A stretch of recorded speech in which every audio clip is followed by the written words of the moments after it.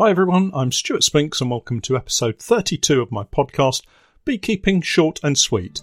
This week, it's our regular monthly questions and answers session.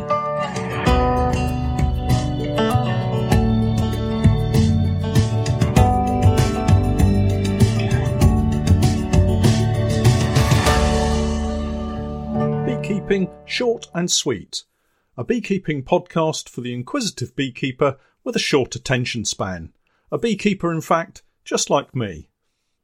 Welcome once again to my weekly podcast, and my thanks to those of you listening via the Patreon page. I really appreciate your support. If you're not familiar with Patreon, it's a support page where you can help me create more content by signing up to one of my reward tiers, and in return, you gain access to additional content and support from me. These start from as little as $1 per month, so I believe with the regular quality content I'm producing, $1 represents excellent value for money. If you've not yet started beekeeping and you're looking for help and assistance, pop over to my website www.norfolk-honey.co.uk/get started, and I'll do all I can to help you out with suggestions and recommendations for you. As usual, I'll leave any relevant links for this week's podcast in the show notes. So this month we've got plenty of questions, so let's just crack on with the very first one, which is from Leslie Creed. And she says, "Hi Stuart, I've just put a mated queen into a nuke on Saturday. She's still in the cage with attendants and fondant. There's no stopper in the end of the cage. Will she emerge by herself or should I help her out?" So hi Leslie, and thanks for the question. The type of queen cages I use have a little tab to break off the end, which allows the workers to eat their way through the fondant. So I'm assuming that that's what you're referring to when you say there's no stopper on the end of the cage. What I also do is push a matchstick through the fondant to give them an easy route to chew their way through. And I usually give them 3 or 4 days to sort themselves out, and by that time they've normally chewed their way through. But I would always go back in and check just to make sure that things are okay after that amount of time. If the workers are still struggling to get through the fondant, maybe it's gone hard. Sometimes I use slightly older fondant and it does tend to go a little bit firm. As long as the bees are ignoring the queen and she's still sat in the cage, what I tend to do is to just release her onto a frame. So just slide back the top of the queen cage and just let her walk out onto the frame. And just watch her closely. If there's any signs of aggression from the workers, just pick her up by the wings and pop her back into the cage for another day or two and then check again. But normally what happens is she'll just wander off, the bees will ignore her, and you've introduced a queen. So I hope that that helps you out, and good luck with that introduction of a queen. Next up is Greg Palmer, who says, "Hi Stuart, I would like to ask how many seams of bees you consider strong enough for the winter. I'm running BS Nationals, all of which have a super on that the bees are currently filling with syrup. Also, they are bringing back what I believe to be pollen from Himalayan balsam. Thanks, Greg." Well, hi, Greg, and it's a great question. And of course, it's quite a tricky one to answer definitively. Again, we're into the different types of bees that are out there and how they each overwinter. But from my own personal experience, I can tell you that I've had colonies go into the winter with 10 seams of bees, and those have died, and colonies in mating nukes, so just 3 frames with 2 seams of bees, and they've survived and gone on to flourish the following spring. So there's no easy answer really. This last winter in particular, I had a large colony in late autumn that were on around 9 or 10 seams of bees, and they just seemed to dwindle down to around 1 or 2 seams by late February, and eventually there was less than 1 seam of bees in there, and I was certain that they were done for, especially as we had to get through the beast from the east. Remember that this year? Anyway, they struggled through, survived the beast, and went on to grow through the spring and into the summer. They didn't produce any honey in the spring, but I had 4 very full supers from them in the summer. Again, as I speak, they're on 11 very full seams of bees, but again, I've got no idea how they'll cope with this winter.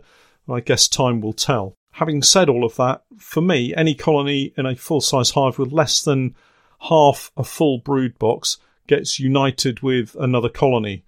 So I guess if they've only got maybe 5 frames of bees, then I'm going to unite them. I'm also running all of my national beehives with supers this year, so we'll see how they get on. Last year we suffered some losses because I just had national brood boxes with no supers on. So we'll keep an eye on that. The Himalayan balsam is really interesting, as it usually leaves the bees with a little pale strip of pollen on their thorax, so it's quite easy to spot. It's a pale cream colour, if that helps. Next question is from Ian Haslam. Ian says, "Hi Stuart, I've been successfully raising a laying queen in Apidea from a sealed queen cell that has progressed to a 5-frame nuke with frame feeder. This nuke is very full with 3 frames of sealed brood that is going to need a lot of space in a day or so. I need to move it into a full brood box but have no drawn comb. Do I use foundation and feed? Do I use dummies to only try and draw 1 comb at a time? Do I put the foundation frame in the middle of the brood nest to encourage, or is this too disruptive at this time of the year?" Well, first off, Ian, congratulations on raising your own queen. It's really satisfying, isn't it, when you take a queen cell and see it end up as a thriving colony in its own right. The trick now is to get it through the winter. Getting bees to draw comb at this time of the year can be tricky, as a lot depends on the weather. Having said that, if you feed continuously and the weather holds, it is possible. I would consider leaving them in the nuke box as an overwintered nuke, perhaps, unless you feel they are too strong, in which case I would move them into the full-size hive. Don't disrupt the brood nest. Backfill either side with frames of foundation and feed heavy syrup constantly. Make sure that they don't run out of syrup and check them after a week or so. With any luck and with some fair weather, they'll have drawn a fair proportion of the foundation. If they look like they're struggling, you can always remove the outer frames and add dummy boards, and I would do that on either side to keep them tightly packed together. But hopefully they'll get it drawn before the end of this month. Our next question is from Adrian Fletcher, who says, "Hi Stuart, what's the best way of building up the bees for the winter, and is there still time to do that for those of us here in Norfolk, UK? And for those of you that don't know, that's where I live, Norwich, Norfolk in the UK. All of my hives have reasonable stores in supers, but when should we start feeding?" Hi Adrian, and thanks for the question. I'm going to make an assumption that you have national beehives, and each one has a single super on as the starting point. So my preparations for winter are as follows. I would treat the bees for varroa if needed. I usually do that in August. You could still get away with it through September if you're quick. Make sure the colonies are queen right and large enough to go into the winter. And then I feed colonies in September with heavy sugar syrup. That's 2 parts sugar to 1 part water mix. Now's the time that the ivy starts to flower. So the bees will be packing away that yellow pollen, but it also produces a lot of nectar. And I try to get a decent amount of syrup into them now before any of the ivy nectar goes in. And so the outer frames have more sugar syrup than ivy. As long as you can do that, it doesn't then allow the ivy a chance to granulate and form what I'd call a starvation bridge that the bees can't move across in the depths of winter. Another question from Ian Haslam. Do you have a plan as to how to clean the polyhives? You cannot scorch, obviously, but scrubbing with bleach seems a lot of work. Yeah, that's absolutely right, Ian. Polyhives and naked flames don't really go together terribly well, so I'll not be scorching them as you suggest. Instead, I'll be using my frame boiling drum and giving them a really good scrub in a hot washing soda mix before using a final wash of a product that I've got called Eversafe Bee Care and Hive Wash. The manufacturers claim it to be, and I quote, "formulated for the complete bee and honey production environments, including polyhives. This concentrated cleaner sanitizer is a powerful tried and tested bactericidal, virucidal and fungicidal product." So the washing soda works really well at removing the propolis and wax, especially if you're using good hot water. And then the hive wash is what I would use just to kill off any of the bugs that might be lingering around. Details of the Eversafe product can be found on various beekeeping supply websites. I get mine from Maysmore Apiaries, and I'll pop a link in the description to take you straight to the product. So now we've got several questions from Fran Barham. Hi, Fran. And Fran says, is it too late to requeen a struggling colony? I believe I have a drone-laying queen and don't really want to combine this colony with another one. I would love to keep it going as a separate entity so that I have the same number of colonies coming out next spring. Hi, Fran. No, it's not too late to requeen a struggling colony is the easy answer, but just be sure you're not wasting a queen on a colony that can't be saved. Depending on how long the drone-laying queen has been in that state, she may well be too short of workers by now. As long as there are plenty of workers still in the colony and you can remove and replace any frames with drone brood in them, I would go ahead. Otherwise, I would shake them out and start over again in the spring. Of course, that's easy for me to say because I've got plenty of colonies and I can make up replacements quite easy and make up my numbers in the spring. For those with just a handful of colonies, the temptation is always to try to coax them all through the winter, but the reality is that you're just delaying the inevitable in most cases, and this costs you just time and money in the long run. So just make sure you've got plenty of bees in there before you make the decision to requeen. The next question from Fran is, help me understand, is it true that using frames with queen cells is fine if you have a few hives, say up to 10, but you're not going to get the same queen quality that you would from grafting? Also, consider why do bees build queen cells?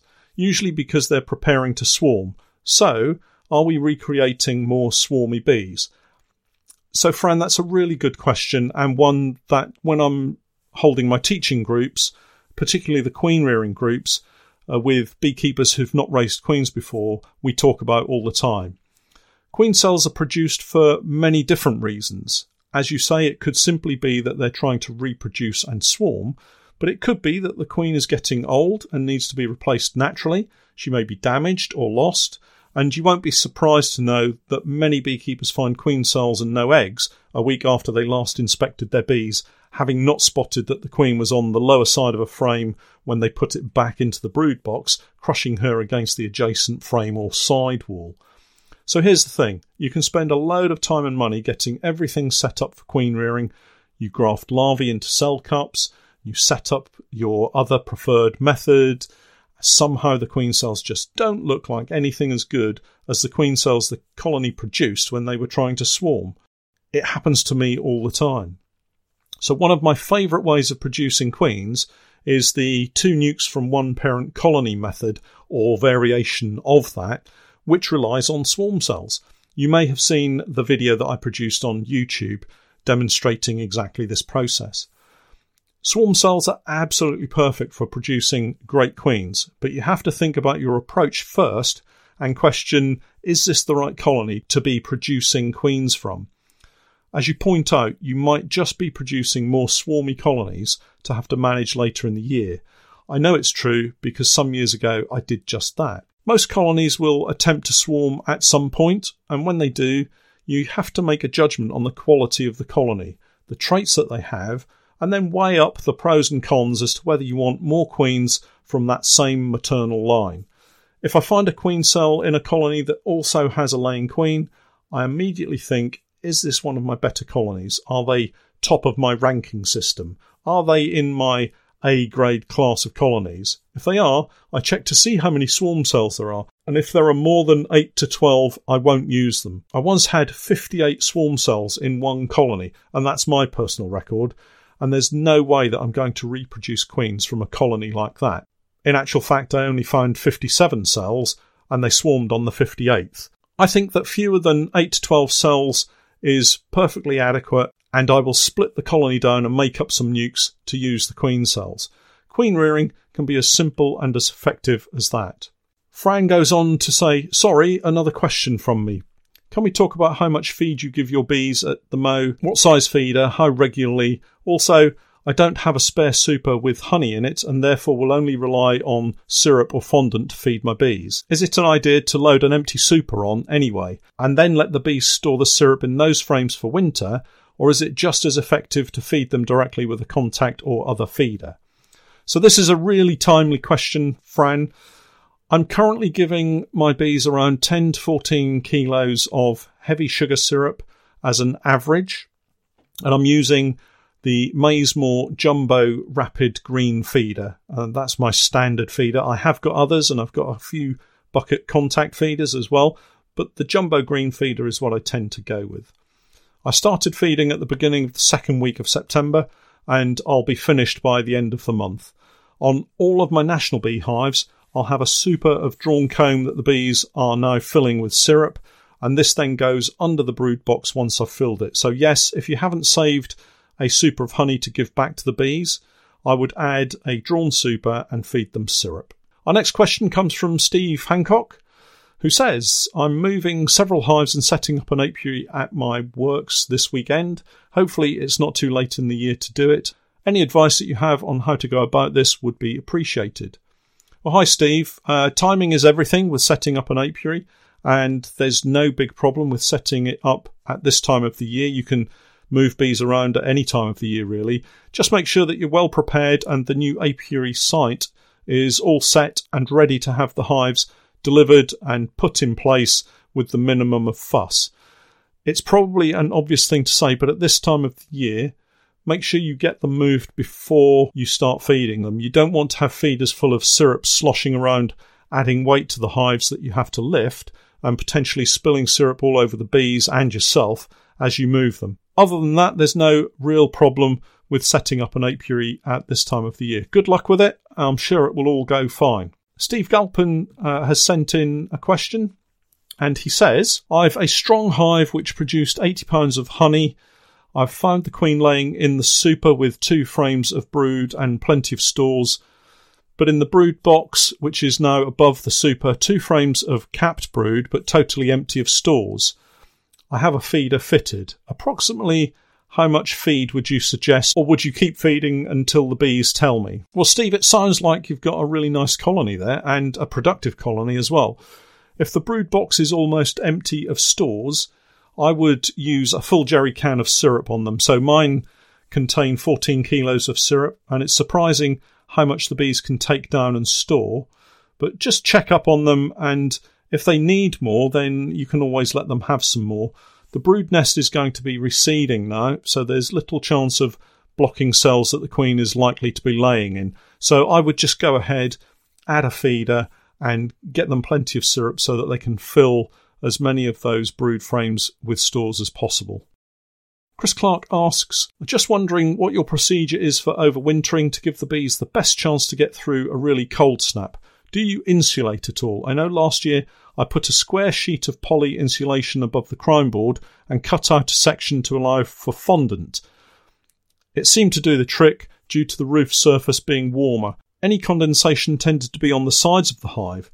Do you think it's not necessary? It would be interesting to hear your thoughts. Thanks, Chris. Hi, Chris. Again, a really good, timely question, and one that I know a lot of beekeepers will be wondering about at this time of the year. The issue of insulation is an interesting one. I know lots of beekeepers who do use insulation, and they believe it helps their bees to overwinter better than if they don't use it. Personally, I've never used it on my hives, and I don't feel it's something I need to use. Perhaps this year I'll set up a few colonies with some insulation in them and see what effect it has. As I say, it's not something that I've done before. It would be a really good exercise, as I have no experience. It may well be that I'm missing a trick here and could get my bees through the winter in even better condition than I already do. Another question from Steve Galpin. Could you share a few tips on storage of drawn brood frames and supers? Thanks for the question, Steve. I've used up all of my drawn brood frames this autumn, moving nukes into full-size hives, so I don't have any to store. But if I did, I'd just keep them in the same way that I keep my supers and super frames, which is stacked securely in all of my apiaries. I use a pallet, a simple wooden pallet held up on bricks off the floor to allow some air to flow beneath them, and I place a travel screen on the base of the pallet and stack the supers on top of that screen. This prevents the unwanted visitors from getting in, particularly mice. What you don't want is all of that hard work that the bees have put in to draw out the frames being undone really quickly by mice that set up home inside a stack of supers. It's really soul destroying when you see it. Finally, a crime board and roof go on top to keep the weather out, and I secure the stack with a ratchet strap to the pallet to prevent strong winds from blowing it over, and then wrap the outside with chicken wire if it's in an apiary that I know has had previous green woodpecker issues. The last thing you want, again, is to stack a load of supers and find that a woodpecker has punched a hole through the side. But that's it. I leave them out in the cold weather, which hopefully kills off any of the bugs. And one final question from Fran. And she says, okay, last one from me, thymol crystals. What's the best solution to stop sugar syrup from going mouldy? I have seen thymol crystal oil on Amazon, but not sure if this is the right stuff. Okay, Fran, thanks for the question. I find that, first of all, the heavy sugar syrup that I'm using to feed the bees for the winter has such a high level of sugar in it that in most cases the syrup prevents the moulds from growing in the first place. So generally speaking, I tend not to use thymol in the sugar syrup to prevent mould from growing. However, if you wanted to use some, I would suggest caution, as it is very easy to use too much and you can kill a lot of bees if you're feeding using a rapid feeder. What happens is the thymol vapour can settle out above the syrup, and when the bees move into the feeder to access the syrup, they suffocate in the thymol vapour. Better to use a contact feeder if you're just mixing in thymol into your sugar syrup, and that's the one with the bucket and a mesh gauze in the lid that sits upside down over the crime board. If you use it that way, the vapour then sits at the top of the bucket safely away from the bees. I have seen several recipes out there on the internet which suggest using lecithin to emulsify the thymol solution with the syrup, and that apparently prevents the separation from occurring. So it would be good to check that out. I've not used any of those recipes, but I think what I will do is see if I can find a recipe, and I'll produce a video for everyone on Patreon showing the mixing up of the solution and how that goes and what it turns out like. And I'll do that in the next week or two. So do look out for that, and hopefully we'll be able to try out that method and see if it's any more effective than just adding the thymol crystals in solution to the sugar syrup. Well, that's it for this week. I hope you'll excuse me overrunning our normal 15-minute maximum slot, but I really wanted to answer all of the questions that you guys had taken time to post. So we'll catch up next time. But for now, I'm Stuart Spinks, and that was Beekeeping, not so short, but sweet.